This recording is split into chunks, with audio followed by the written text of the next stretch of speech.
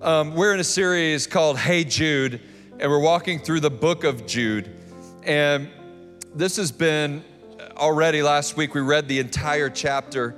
And I'm gonna dip into the first part of that and really just settle on it for a second. In Jude chapter 1, verse 3, the Bible says, "Beloved, although I was very eager to write to you about our common salvation, I found it necessary to write appealing to you to contend for the faith that was once for all delivered to the saints. For certain people have crept in unnoticed, who long ago were designated for this condemnation, ungodly people who pervert the grace of God into sensuality and deny our only Master and Lord, Jesus Christ."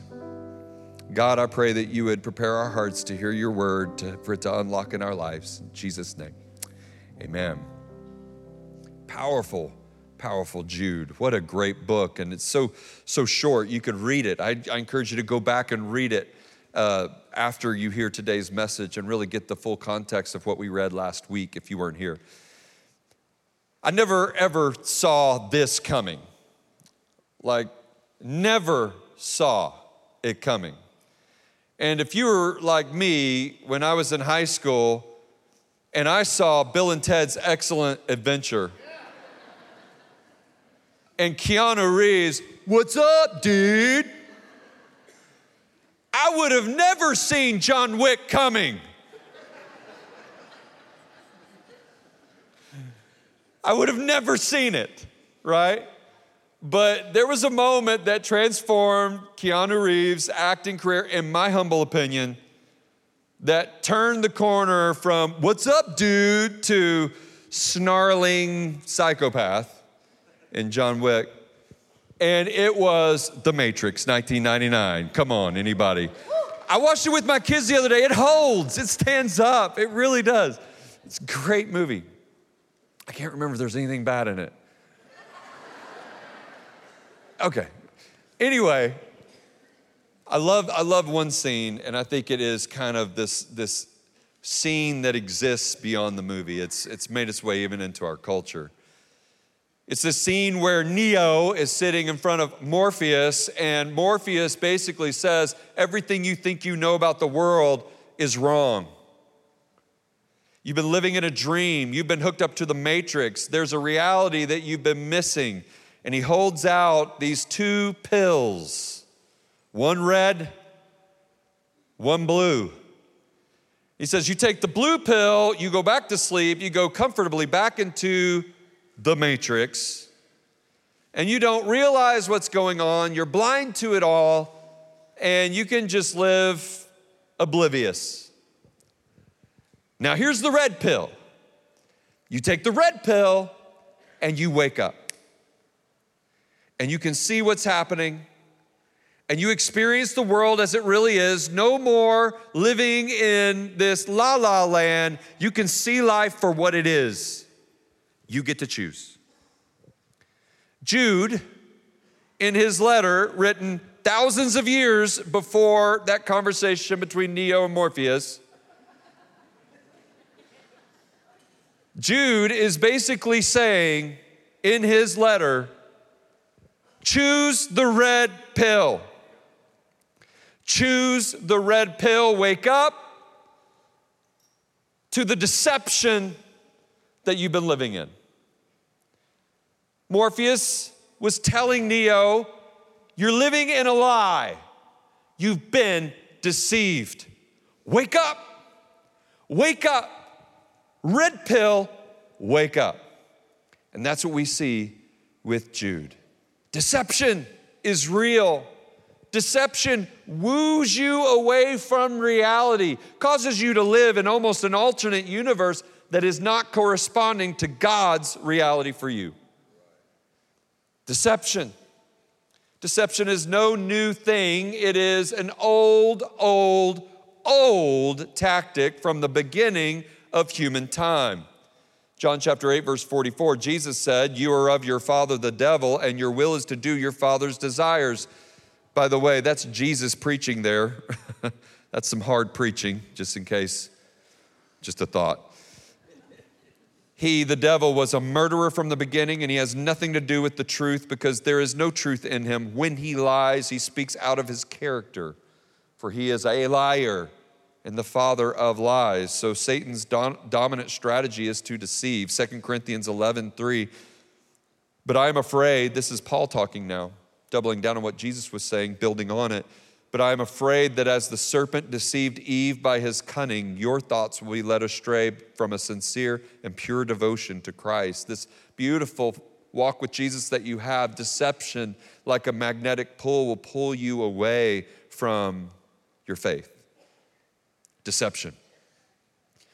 Deception is something that the first century church took very, very seriously. Even the Apostle Paul, he named, hey, this coppersmith over here, he's been leading people astray, he's injured me greatly, named him by name.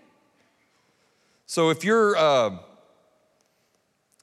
thinking that is not something that was happening in the first century church, think again. Deception was something that they were dealing with. Deception was something that Jude was dealing with.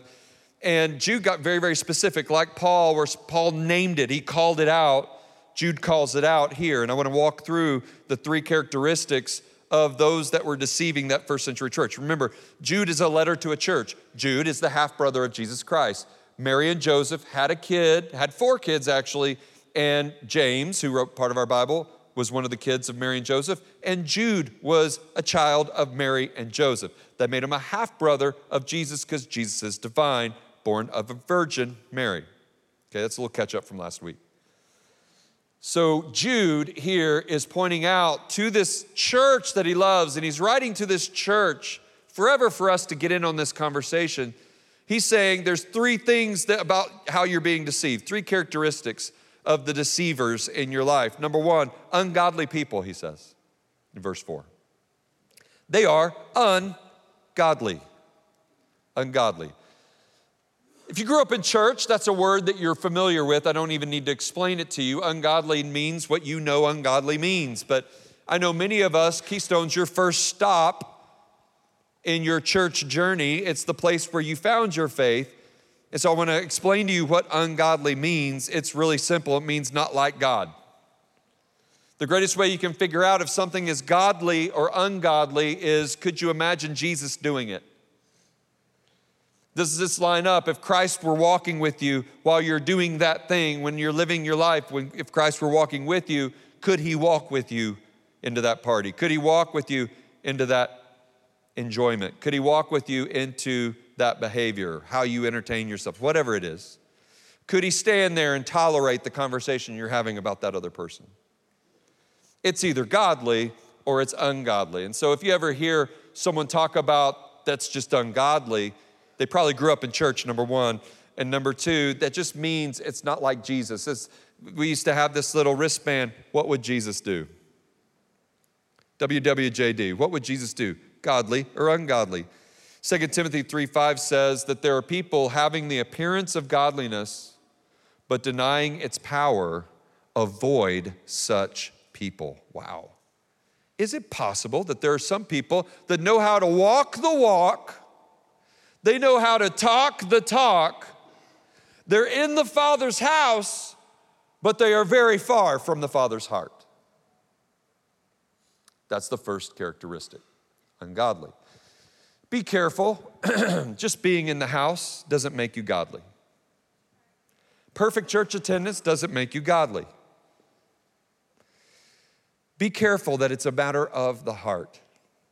Matter of the heart. Where is your heart? Second characteristic that we see, they crept in, verse 4, unnoticed.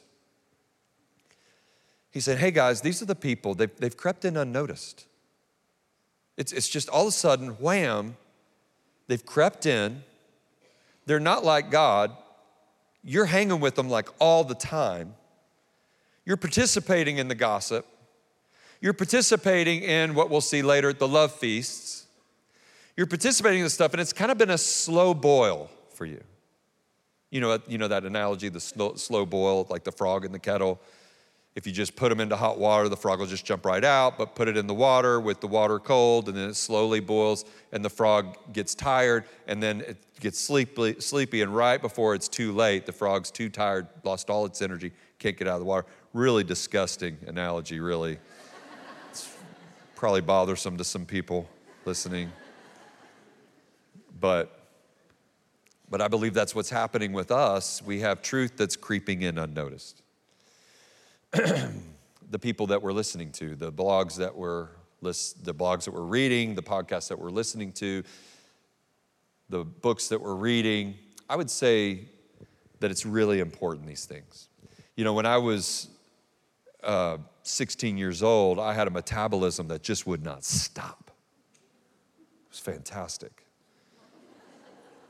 Even when we got married, my wife, Susan, she was like, man, I don't think you can gain weight. I mean, I was just this little slender dude, and I just could eat whatever I want.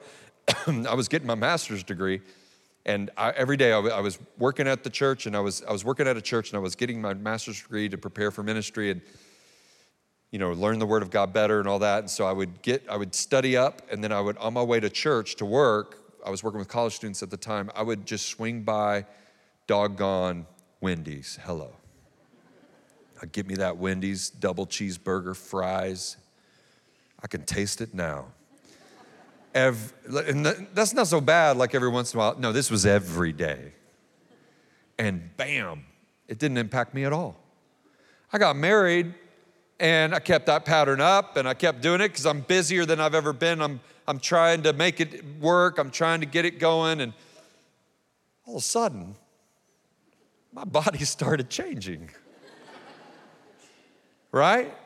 Because I had a steady diet. I had a doctor's appointment, and that doctor came in and began to give me some hard news, and the nurse was in there, and they were, echoing the hard news. And, that nurse was mean. Social dysfunction with that person. I don't know. They had no bedside manner, but they scared me straight, and I began to change my diet. And I'd say be careful what your diet of truth is. Be very careful what your diet of truth is. Oh, but she's so cute and she's so funny, and when she talks, I feel like she's my best friend or she's my sister, but she's feeding you deception. She's feeding you lies. And yes, she's funny, and yes, he's funny, and yes, he's insightful, and yes, he says something, you're like, I believe that. And you may believe 10% of what he's saying, and it may be believable 10%. But what about the 90? And where does that truth come from? It's such a rampant problem, this deception creeping in unnoticed, under the radar. And then he says in verse 4, who pervert the grace of our God into sensuality. This is where those love feasts came in. Talked about these love feasts later in the letter, and he basically, what's happening is, now he starts landing the plane on, once they had crept in, and we're good friends, and we're hanging out, and we're so funny, and you're sitting here and you're listening. This is Jude's experience. They're listening to these people that are now in their small group, and somehow they're leading the small group, and they begin to take a little twist on the Word of God. And you're a new believer, and so you're listening, and they begin to talk about the Word of God. And this is what I believe that first century church was getting in their small group, in the casual conversations. And people that they had come to love socially were now people that were informing them theologically. And this is what they were being taught. They were being taught about grace. Now, grace is a gift that you didn't earn or deserve. On the cross, God has given you grace. You're getting grace on the cross. Grace is unmerited favor. I didn't earn salvation. I didn't earn a home in heaven when I die. I earned forever separation from God. I didn't earn blessings in this life with the fruit of the Spirit. I earned cursings in this life by the sowing of my own flesh. And there comes a point where you realize not only did Jesus save me forever, but he blesses me daily. Grace. And the truth of the teaching of grace is that on the cross, you were on his mind. The truth of the teaching is that when he was on the cross, he was paying for all of your sins. And all of that is true. Here's where the lie comes in. Well, if Jesus paid for all of your sins on the cross, and he knew what you would do anyway, and if you've been adopted into his family and you'll never be lost again, you can never lose that salvation. You're a son of the Most High God. He already paid for all your sin. You're righteous before the Father. Then, here's the lie. You ready? Do whatever you want. Do whatever you want. You can do whatever you want, and it doesn't matter because he paid for it. Jesus paid it all to him I owe. So send your brains out every day because you're washed as white as snow. That was the lie. And it betrays the true core of the gospel, the good news of Jesus Christ, that he did not save you to be just this robotic participant in God's economy. He came on a love mission for you. He loves you. And when you're really saved, guess what? You love him back. You're responding to his grace, and it's a love relationship built on trust. It's like this lie is almost like being married to someone you know will never divorce you and cheating on them because you know they'll never divorce you anyway. But that's no relationship, this infidelity relationship. So that was the lie that they were dealing with. What about us? This sin into sensuality. For them, they were buying that lie that because of grace I can do whatever I want, which led them into these love feasts where they were crossing the line of sensuality, whatever that meant for them. I know that there's some signs of what it means for us.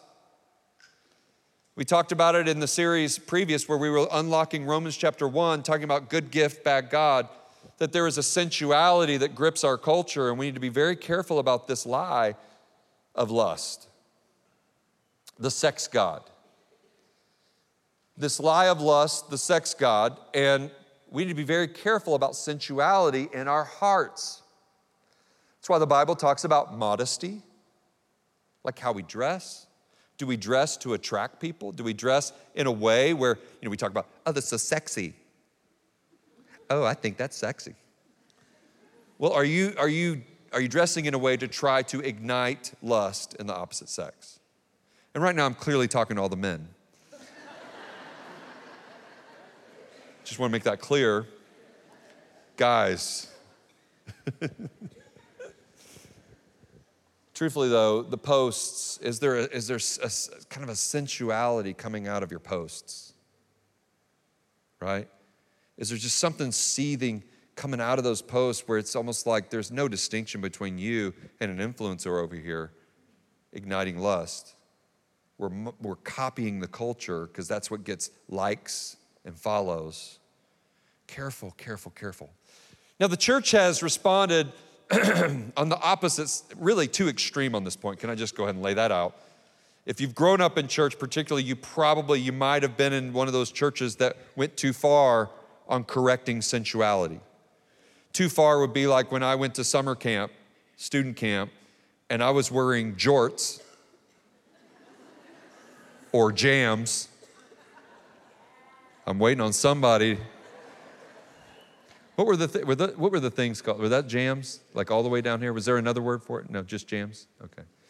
My mom had to make our jams because we couldn't afford the real ones, but anyway, we had them all the way down here, and they would take a $1 bill at camp and they would put it on your kneecap to see if the shorts were long enough. But if it shrunk above, above that $1, everybody's gonna melt. Raise your hand if you know what I'm talking about. Okay, some of you. This section is new to Keystone. All right. Yeah, so we can go too far, right? We can go too far. So what's the rule? Don't you want the rule? Don't you want it? Okay, here's how many buttons down. Here's how low, or how high, how low. Where does the Bible? Guess what? It's a discernment issue. We need the Holy Spirit. I don't know what you do without the Holy Spirit. I know the principles. You don't want to ignite lust. You don't want to live in sensuality. So check your heart. Check your heart. Really, just check your heart. Just lean in for the Lord. Fashion is a beautiful thing. And different cultures express it differently. Can we leave room for that too? Different cultures, different parts of America, different parts of the world, they express it differently. And we're going to leave room for that. And we're not going to be judgy bullhorn Christians. You're going to hell. We're not going to do that. But I'm talking about the heart. And you've got to evaluate, where's my heart? Right? Are there any teenagers listening to me right now? Where's my heart when I post? Where's my heart when I dress? Am I just dressing because everybody else is doing it that way? Let's do it different. All right. Pervert the grace of our God into sensuality. All right. So we see Jude here taking these lies very, very seriously. And that is a biblical pattern. Look at Colossians chapter 2, verse 8. See to it that no one takes you captive by philosophy and empty deceit, according to human tradition, according to the elemental spirits of the world, and not according to Christ. 1 Peter 3:15, the Bible says, but in your hearts now honor Christ the Lord as holy, always being prepared to make a defense to anyone who asks you for a reason for the hope that is in you. Do it with gentleness and respect. So don't be mean, but know your truth in the world of deception. And then 2 Corinthians 10:4, for the weapons of our warfare are not the flesh, but have divine power to destroy strongholds. We destroy arguments and every lofty opinion, those are the deceptions, raised against the knowledge of God, that's the word of God, and take every thought captive to obey Christ. So here we see the life of the mind is important. What we think about is important. I've said for years, the most important thought you'll ever think about is what you think about when you think of God. It guides every single part of your life. So an evaluation for us today as we walk out of here, have I been deceived? Am I buying empty philosophy? Or am I allowing my thoughts to be submitted to Christ? I mentioned Paul, how he pointed it out. John, the Apostle John, in his letters, there's a dominant theme. He's addressing Gnosticism, Gnosticism. Gnosticism. Oh, tell you, I can spell. Gnosticism. And he was dealing with that. I'm not going to go into what that was, but he was dealing with that in the church. That was this thing that basically there wasn't a bodily resurrection, or there was the flesh is bad, but the spirit is good, and this dualism. Moving on. The point is that he dealt with it in his letters, and he talks about false teachers all throughout his letters. John, the one who Christ loved, the Bible says. He kind of wrote that about himself too, by the way, I just want to say. Mark did not say that. So what about the New Testament church? The Jerusalem Council in Acts chapter 15. They were dealing with the nature of salvation. Even among those first century Christians, you had the Jewish Christians coming in conflict with the Gentile Christians. You had people that were throughout the Roman Empire coming to faith in Christ. They didn't grow up in this Jewish culture. And the Jewish culture had to get rid of some of the things that they were bringing into Christianity, because they were saying it's Jesus plus works equals salvation. But we know it's Jesus plus absolutely nothing gives you everything. So they had a council, they had to get together with all the bishops. That would be all the, what we would call the episcopoi, that is that single pastor of a church that leads that church. All of those single pastors came together, the episcopoi, they came together and they decided on the nature of salvation, which is Jesus plus nothing equals everything. You see the Apostles' Creed outside of the Bible. Once the Bible was finished, outside of the Bible, they kept defending the faith. They kept watching for deception. The Apostles' Creed in AD 120 through AD 150, the Nicene Creed, 325 AD, the Chalcedonian Creed in 451 AD, the Athanasian Creed in 500 AD. We see it over and over and over and over and over and over and over again. Why? You see all of this, and it kept going. I'm just stopping in Christian history. That you see in the early church, they understood that there is a magnetic pull away from truth. That even not just personally for you, but entire congregations, whole churches, local churches can be pulled away from truth. And not just local churches, but regional movements of God and even global Christianity, that if we allow it, it'll pull us away from truth. And we've got to come to a place where we understand sometimes we have to remind ourselves that we are not based on the whims of the philosophy of the day, but at times the Word of God will stand in contrast to the culture and the philosophies of the day. This is our pattern. And so what we're doing today, reading in the book of Jude, is nothing new. We're in orthodox pattern of understanding. We've got to call out deception. And today I want to point out 2 areas of deception. I could give you a list, longer, but I want to point out 2 areas that God has laid on my heart. The first is this temptation where you would hear somebody say, hey, when it comes to preaching, when it comes to church, we just need to focus on the love of God. We need to focus on the love of God. Now I'm about to challenge you because some of you are like, what's wrong with that? Hang on. Brandon, we just need to focus on the love of God and not on fill in the blank. When the fill in the blank of the not on is biblical, then you're in error. Okay, for example, we need to focus on the love of God and not on all this sin. Always talking about sin. We need to focus on the love of God, and we don't need to talk about sex in America. We need to focus on the love of God, and let's quit talking about giving. We need to focus on the love of God, not repentance from sin, but when you understand that the turning from your sin and God pointing out your sin is the love of God. It's the love of God. My goodness, if I have a little toddler and they're running for the pool and they can't swim, I'm not going to politely keep them from danger. Oh, little Charlie, don't run. I'm running. Whoa, whoa, whoa, whoa. Hey, Charlie. I don't have a kid named Charlie, just in case you're wondering. Right? Urgency. Sometimes we are so polite, we're not helpful. We're so polite, we're just not helpful. There comes a point where you need to be helpful. Now, I'm not talking about me, and again, I'm going to say it over and over again so you don't miss my heart. I'm not talking about mean. What did he say? Do it with peace and understanding. We need to have a right heart, but understand there's an urgency that this deception is ruining people's faith. Today in Christian culture, we call it deconstruction. I'm just deconstructing my faith. I've never seen somebody closer to the Lord after you deconstructed it. It's always further, it's always lost, it's always adrift, and ultimately unbiblical, if even in the faith, after you deconstructed it. Let me tell you something, you cannot deconstruct what God constructs. Now, I'm not saying that you're not going to go through seasons of challenge and you need to ask questions. That is not what we're saying. But we are saying is where you take what the Word of God has said for 2,000 years and all of a sudden you have a new word. If you have somebody teaching you, hey, I know you've never seen this and the church has never seen this for 2,000 years, but I have a fresh understanding of what this passage means. After 2,000 years,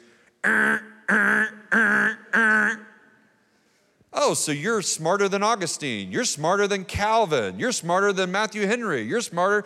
I mean, just keep going. It's incredible pride and danger. Again, Jude took us on a bumpy road here of truth, and we've got to embrace it. We've got to understand it. Just focus on the love of God. Let's stop talking about these social issues. Here's one. Focus on the love of God. Let's not be political. Okay? Let's just focus on the love of God. Let's not be political. Now, I want to help you with this. If I was the devil and I wanted to silence the church, just take a scheme that I have and call it political. And then you can't talk about it. If I'm the devil and I want abortion to run rampant, call abortion a political issue. And all of a sudden we can't talk about human life from the pulpit. If I was the devil, that's what I would, it's easy. I mean, that's a layup. That's not even hard. Here's what I'll tell you. If I've got a politician or a party that's willing to stand for human life, then I'm going to thumbs up them on that issue. I'm going to say that. And if I've got a party or a politician who's going to stand for human dignity and justice for all, I'm going to thumbs up that party, that politician. Do you know what that means? You're going to tick everybody off as a Christ follower because we are kingdom first, not political party first.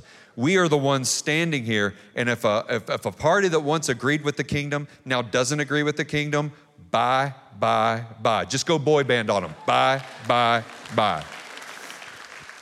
Our allegiance is not to a politician, because our politicians tend to go up and down and around and away.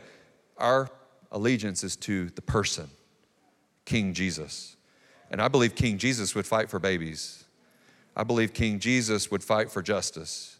I believe King Jesus would see everybody with dignity. I believe King Jesus would say there is such a thing as law and order. I believe King Jesus would see the humanity in the midst of all of this broken world. But I believe Jesus would also see that order is better than anarchy. So let's just talk about the love of God. You know what that means? I want to go to the gym, but I don't want to do anything hard. I want to go to the gym. This is the silliness of this thought. I want to go to the gym. I want to walk in, walk around, get a water, drink it, and then leave. And I want to say I went to the gym, but nothing happened. Why do you think you're weak? There's no work. There's no work. You had no leg day. You're like me, I only work up the top. No leg day. You got to work out. You know what working out is in today's application? You need to receive challenge to what culture is saying. So I'm going a little long on this point. I want to get to the next point. But only flowery language and self-help will lead to a malnourished soul. We got to receive challenge to understand, I'm wrong here. I'm wrong here. Here's another error, and I'm going to get a little philosophical here, so just bear with me, but I'm led to do it. But another error that's in our culture today, I can't believe it's here. I studied it when I was getting my doctorate, and I studied what's called postmodernism. And at that time, I was studying people like Derrida and the deconstruction of language and meaning and all that kind of stuff. I know y'all are already just, I say that to say I never thought that real, normal, everyday people would have to encounter this philosophy. I never thought it would make it to Main Street. I always thought it would be limited in academia and like 12 professors would be debating hotly about it. But I never thought, well, today, if it's a storm that I thought would never hit land, it's a hurricane that won't go away. And it's postmodern thought, which is the deconstruction of truth that basically takes personal experience and lifts it up as truth. Another way to say it is neo-Marxism. Another way to say it is wokeism. And it basically says that truth is based on, and on this I do agree, that we all have a worldview. We all have a worldview. How do you shape your worldview? The Christian says, I have a worldview, and my worldview is shaped by the Word of God because I'm uncertain. I'll drift around. I'll move around. I need the Word of God as my anchor. This is my worldview, and so I can stand up with people 2,000 years ago, and we're on the same worldview because this is God's worldview, and His Word never changes. Postmodernism, neo-Marxism, wokeism, it basically says, no, the filter is not the Bible, the filter is power. He who has the power and he who does not have the power. And at the beginning of the conversation, it is, and this is where most people are drawn in, he who has the power is oppressing the one who does not have the power. So we must lift the one who does not have the power and overthrow the oppressor who does have the power. I feel like I sound like Russell Brand right now. And I'm going to get there. Just hang with me. You need to hear this. And in doing so, in order to take marginalized people and people that are under the thumb of someone else's power, I need to divide people according to identity. I need to divide people into this group versus that group versus this group. And that was the great experiment of the Soviet Union, which did not lead to everybody being equal and harmonious and happy. It led to those that they cynically used to get power, to give it back to the people who had power in the first place so that they could oppress everybody else. It is fundamentalism at its worst. Forcing you what to believe or you'll lose your job. Forcing you what to do or you'll get kicked out. Forcing you how to behave or you're going to be marginalized. That is what we're talking about. And believe it or not, it actually has made itself into the church. in our culture, this is brutal. I'll give you an example. It's kind of like massive groupthink. If you've noticed, like, how does everybody believe this? When 5 years ago, we all didn't believe this, right? How does everybody believe this? And 5 years ago, we didn't believe this. How do we get to the place where California in 2022 signed into law a bill that says that if you're a child under 18 and you want to experience gender transition therapy, and your state won't allow that, you can flee to California as a sanctuary and no law can keep you from getting the therapy you want here without a parent's approval, without a parental signature. How do we get to that place where such groupthink is that they would vote for that and sign it into law? How did that happen? That you could say that a child could make decisions that would forever change their life, biologically, physically, when they're going through a season of their life where we're all trying to figure out who we are. It's not love, it's not caring, but groupthink, an entire state, our largest state, said, yeah, that's what we want to do. Now, again, here we are, going political. No, I think that's a kingdom issue. I think it's a kingdom issue that says that's just evil. That's wrong. That's not okay. And again, we're not hating on people that are trying to figure out who they are. We would love to walk with you through that. We would love to walk with you lovingly through that. And if you're one of the people that made a decision very, very early on and you've gone through that, or you know somebody that has, and now you regret it, by the way, that's a growing number of people, and you've made decisions that are now forever affecting your reproduction, now forever impacting your emotional health, we want to walk with you. We want to welcome you with open arms. We want to help you as you seek to detransition. We want to love you through that, right? You see, here's the deal. It's like a sword. There's the social issue, or what I would call the kingdom issue. The kingdom issue, end abortion. The kingdom issue, that's jacked up, children having gender therapy. The kingdom issue. And then there's the humanity of it. Some people only want to see the issue and they refuse to see the humanity. Other people only want to see the humanity and they refuse to see the kingdom truth. At Keystone, we say you don't have to choose. Let's have God's truth and let's see His sweet people. You see, we're not going to work real well in Washington because we serve a bigger kingdom. But this is making its way like a deceit. Judges chapter 21, verse 25, the Bible says, in those days there was no king in Israel. Everyone did what was right in his own eyes. And this is it. You think, this new philosophy, this wokeism, this neo-Marxism, this postmodernism, where did it come from? It's an old spirit. It's an old demonic spirit that says you don't need God. You get to make up your own truth. And you certainly don't need the Word of God telling you that you can't have sex with who you want to have sex with. You don't need the Word of God telling you that you stay in that marriage. You don't need the Word of God telling you that. And that's the lie. And that's where we're at. Based on division, all of these things, all of this is a heavy stuff. And there's a warning to it. I want to finish with this. Ephesians 4 says, so that we may no longer be children tossed to and fro by the waves, carried about by every wind of doctrine, by human cunning, by craftiness and deceitful schemes. See, all over you see it. This is a threat. This is big. And then Jude said this in verses 12 and 13. Talking about deceit, listen to the beauty of this language. These are hidden reefs at your love feasts as they feast with you without fear, shepherds feeding themselves, waterless clouds, swept along by winds, fruitless trees in late autumn, twice dead, uprooted, wild waves of the sea casting up the foam of their own shame, wandering stars for whom the gloom of utter darkness has been reserved forever. If you try to board a plane and you forgot you had your gun, by the way, don't do that. Barry Switzer, don't do that.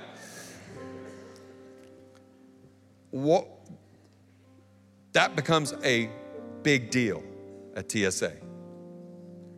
Big deal. If you scream fire in a theater, big deal. Or in a crowd, big deal. People can get hurt. You have a lot of drinks and you're out and you're partying, you're drinking and you're getting buzzed and you're getting drunk. You get behind the wheel of a car, Big deal. When those lights come on and you get pulled over, you're hitting the curb, brother. It's different than speeding. You know why? Because it's a bigger deal. It's more destructive. It's more dangerous. Here Jude is saying, don't neglect the destructive pull of deceit. We are one generation away from total running from Jesus. Listen, if you're soft right now, your children will be negligible in their faith. Their children, your grandkids, will mock you for your faith. They'll want nothing to do with it. They'll eye roll every Christmas you beg them to come. Why? Because we allowed deceit to gravitationally pull away a generation. And God says, that's dangerous. That means there's a whole generation of people that don't know me. And when people don't know God, the culture swerves into darkness. Here's what I'll tell you. Ideas have consequences, and bad ideas have victims. And today, my prayer for us would be that we get the right ideas, because God, His ideas for you, lift, enlighten, and bring life. Can we pray together? As you bow your head, I want to tell you about something that we want to offer to you today. That at the end of our time together, we're about to sing. As everybody else is leaving to go to lunch or hang out, as everyone else is walking out, we'll have prayer team up here to pray with you if you'd like to walk forward, minister to you for anything at all. Maybe something today touched your heart. Maybe something today pricked your spirit. Or maybe it's not necessarily anchored to today. Maybe it's anchored to something bigger than today. It's something that's going on. We want to pray with you. Father, I pray for a sense of renewal, diligence, care. Who are the people that I'm listening to? When I need wisdom, where do I go? Just fun people? Or people that love the Word of God? Father, I pray that as we seek out truth, that we be aware of the areas where we've been deceived. And Father, I pray that we would cling to you, find truth, and embrace you. In Jesus' name we pray. Amen.